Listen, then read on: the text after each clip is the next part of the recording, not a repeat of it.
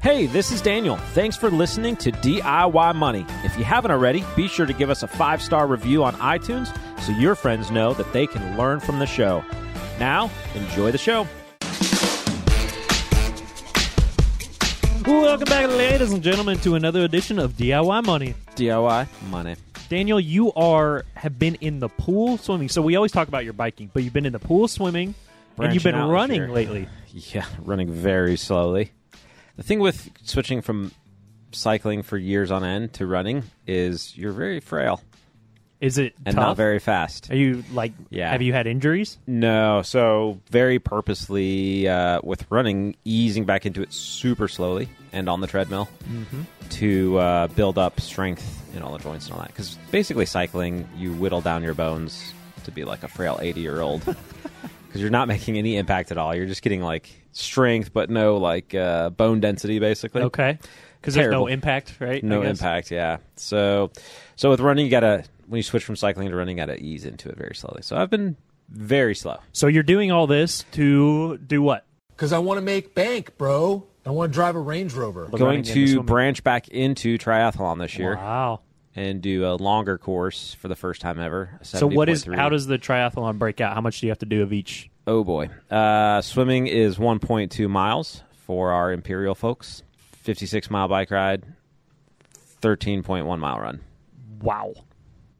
That's insane. So not too bad. It'll take that actually pains me. So I just went on a business trip recently with Quint. Yeah. And Saturday morning he's up at like 7 a.m. He's like, "You ready?" In 7 a.m. Well, yeah, it was, but weird time differences and everything. He's like, "You ready? Get your shoes on." And I'm like, "To do what?" He's like, "We're going for a run, just a light jog that we're gonna go do around 3.1 miles." He's like, "Yeah, you just did a 5K to start your day." I was dying. Yeah. So you say going from a bike to going for running, going from nothing to going to run 5 mile or 5K was brutal. I was sore for like 3 days. Yeah, I was gonna say running just makes everything sore. Oh my goodness. So, everything. I'm like, how is my shoulder sore? Didn't do anything with my shoulders. It's crazy. Yeah, that's the fun thing about being an athlete in any specific way is when you try to do another thing, like a whole nother sport, and you're like, I'm actually fit. I'm just terrible at everything that I'm not fit at. Yeah, it was ridiculous. So. Okay, all right, housekeeping odds and ends. This episode and all episodes sponsored by Joule Financial, Joule. We have a wealth development program where we work with folks all over the country. So if you're interested, reach out to us. It's joulefinancial.com. And you can send us a request to have a meeting, fill out the little questionnaire that we have so we can learn more about you and then point you in the right direction. Send us questions. So podcast at DIYmoney.org. You record an audio question on your phone. You send it again to podcast at DIYmoney.org. We need some junior questions. We've had quite a few that have come through the pipeline, but we're getting a little dry on the juniors, so feel free to send those in to us. Check us out on social media. It's DIY Money Podcast on all your different socials. Okay, we have a good question today from Robbie. Robbie, what do you got? DIY! Hey, DI Money Squad. This is Robbie from Klein, Texas. I'm looking for your thoughts on investment philosophy. I currently have a Roth IRA and a taxable brokerage and looking to invest inside of each with either index funds and or equivalent ETFs. I've heard ETFs have some tax advantages over mutual funds. With that said, is it better to invest in ETFs in the taxable brokerage and mutual funds in the Roth IRA? Or does it even matter? Looking forward to hearing your thoughts. Thanks.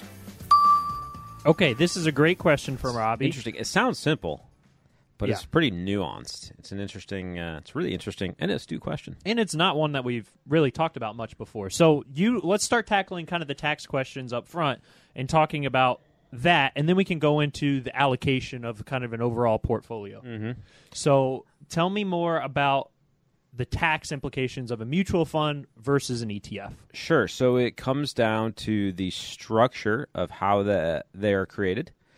So with a mutual fund, folks invest money in. The mutual fund buys shares in or investments, whatever it is. So it could be bonds, could be stocks, could be commodities, real estate, various different things. And so it utilizes the cash inflows that investors put into it to buy those things. But then when there's outflows, if there's outflows exceeding the cash that the fund has on hand, it has to sell the the investments, and that can create a taxable. You're saying the inflows is in people, so investors buying money. the mutual fund versus investors selling the mutual fund. Yep. So that creates inflows and outflows. Right. So cash that goes into or out of the fund. Literally at the end of each day, a mutual fund will get here's kind of the people in the queue to buy into the fund for this day. Here's the people in the queue to buy out, not like the actual people. They'll get the dollar amounts. Right. And then they have to settle up with their portfolio what that dollar amount looks like, and so they might have to buy or sell on a given day. They have cash on hand usually, right? Some bit of cash on hand that they can, manage those flows with. But if you think about it, like in a declining market, when people are pulling money out, the outflows could exceed the inflows, meaning people are taking money out of the fund, meaning that they have to then sell down. And this is actually what precipitates a market decline in some instances. Is it starts to go down, people start to sell, and then more people sell, which then requires more selling, and that kind of just snowballs through, right? The same thing works in reverse on the upside. On the upside, yeah. People are putting money in, or the market's going up, people put money into a fund, there's not all that many outflows, so it's creating cash, then the funds have to buy more. I mean, if you think about that on the kind of the large scale of the overall market, that's kind of how it works. But on the scale of a single fund, those cash in, cash out is what creates buying or selling in the fund. Buying or selling in the fund creates taxability.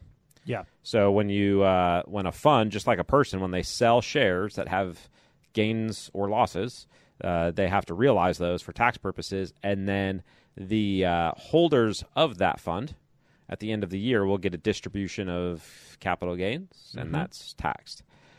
Now, that's completely different from an ETF. And let's back up just a step, because when we're talking about mutual funds versus ETFs, for some of those out there, Robbie, it sounds like you have a good experience, but some of those out there that really have never bought either, the most basic difference that you notice on just a regular day is a mutual fund, like Daniel was talking about, they have all these inflows and outflows that happen on a given day, and then they settle it after the market is closed. So that doesn't happen during the market session. But then with an ETF, that's traded, bought, and sold throughout the day. So you can see price changes throughout the day in an ETF versus in a mutual fund. So now everything you said about the taxes is perfectly valid. How do the ETFs then, if they're moving on a regular day, how do they not have the same capital gains kind of distribution? So structurally, ETFs are completely different. Okay. So if you think about it, an ETF, let's just take like an S&P 500 ETF. In an S&P 500 mutual fund, they buy all 500 plus stocks in the S&P. When money comes in and out, they have to kind of rebalance that. An S&P 500 ETF will be kind of created on day one. They'll sort of buy that tranche of 500 plus shares that are in the S&P 500. Then they will create shares to put into the market through a bank. And then those shares will float in the market. Now, when I buy or sell shares, I'm buying or selling from another investor, either an institution like a bank or, somebody who listens to this podcast, right?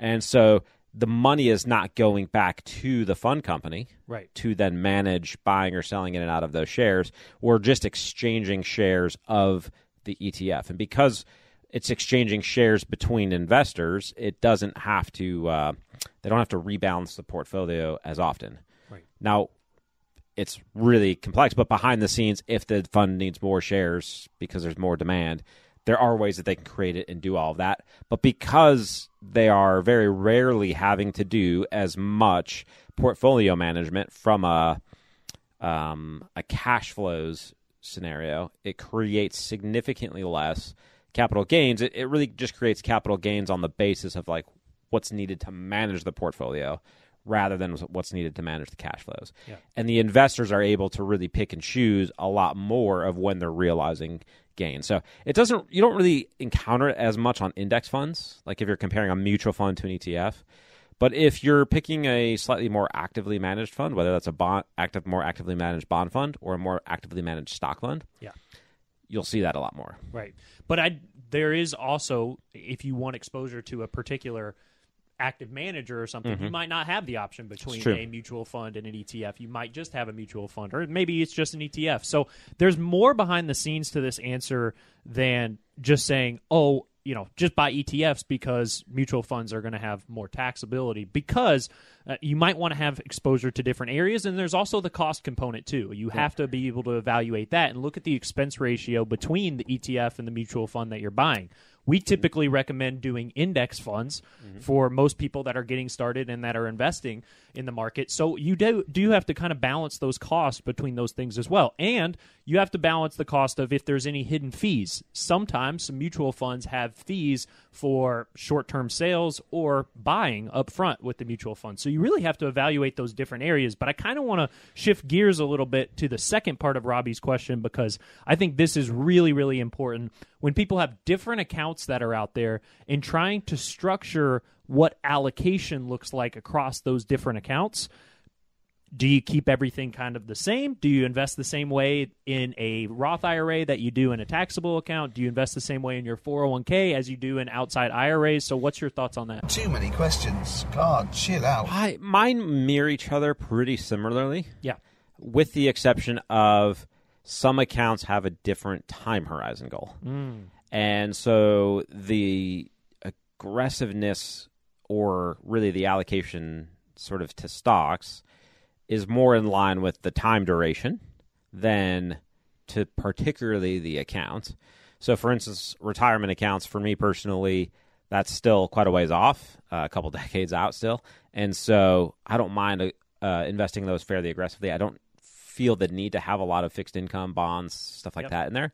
But let's say our kids' education accounts, which happen to be taxable accounts because we're going to use them before retirement, it's a closer medium-term kind of horizon. They have a little bit more of a mix of between stocks and bonds in those, because we want kind of smooth out the volatility in those. So we kind of matched that allocation to the time horizon, and then we put them in the most appropriate vehicle, a taxable account, because we need access to them prior. Now, if we're doing a financial plan for somebody, we could look at things like, okay, your Roth, you're never going to pay taxes on that again. Right. We might want to have the more volatile asset class in there because it has a higher potential to go up more dramatically. And you're not likely to take it out. You're not likely to take it out in the near future. And if you do take it out at a higher value, you're going to pay no tax on it, versus your, say, deductible retirement accounts. You got a deduction going in. When you pull money out, you're going to be taxed on it. So there are ways in creating sort of a investment strategy and financial plan where we can go, okay, we want you to be 60-40 overall, but let's put that most or all of your stocks in the tax-free accounts, the Roths and stuff like that, and put some of your kind of slower-moving stuff into the IRAs, which you're going to get taxed on over time. So there are elements of that we'll sometimes do from a planning perspective and things like that. At this juncture, personally, that's not been a need for me in kind of the way our plan is set up, but I have seen that when we've done planning for others. Yeah, well, and I also think if you find an allocation that you like, and we do this for clients, like we have clients that are younger, that have a long time horizon, that we're super aggressive with, that do not have bonds in their allocation, but they actually have the same side of the equities that some of our people that are less aggressive have. So you could do this in your own portfolio. So for instance, if you knew that you had Roth IRA funds that you're not going to touch for 30 years, for instance, maybe you'd be extremely aggressive with those. And you could use mutual funds or ETFs, either one, depending on cost, depending on that kind of thing. You don't have to worry about the tax side of that.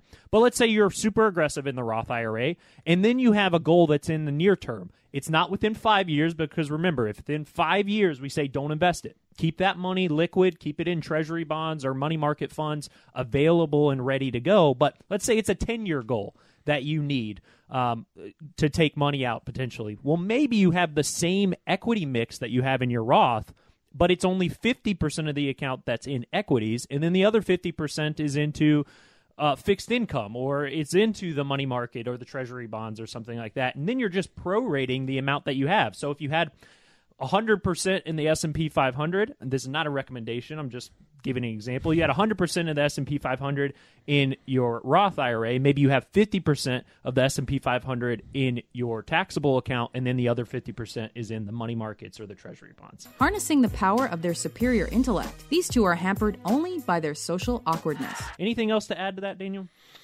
No, I think that we were kind of two pretty big topics there. I think we've covered them pretty good, but yeah, somebody can submit a question if we didn't go deep enough on one of those. Absolutely. I mean, that's a great question, and it really does. It's super important to make sure that you're doing the research and you're diving in to figure out these things. I think you have to start with the time horizon first, what the goals are, when you're going to need that money, what your expectations for that money is, how much you're comfortable with the movement of that money. That's your starting point. Then you can start layering in the different areas of what are the expense ratios for different mutual funds or ETFs? What things do I want exposure to? How much am I willing to have some taxes that come out? And you can go back and look at what the capital gain distributions are on a mutual fund or something like that. So you can kind of add those layers onto it as you go. But again, the time horizon is super important, and building out your allocation is kind of the start of things before you start diving into those other areas. Great question, Robbie. Good job. Good job. He sent that question to podcast@DIYmoney.org. It's an audio question. We'll send him a $25 Amazon gift card. Thank you all so much. The secret to wealth is really very simple. Live on less than you make, invest the rest, do so for a very long time. Make it a great one.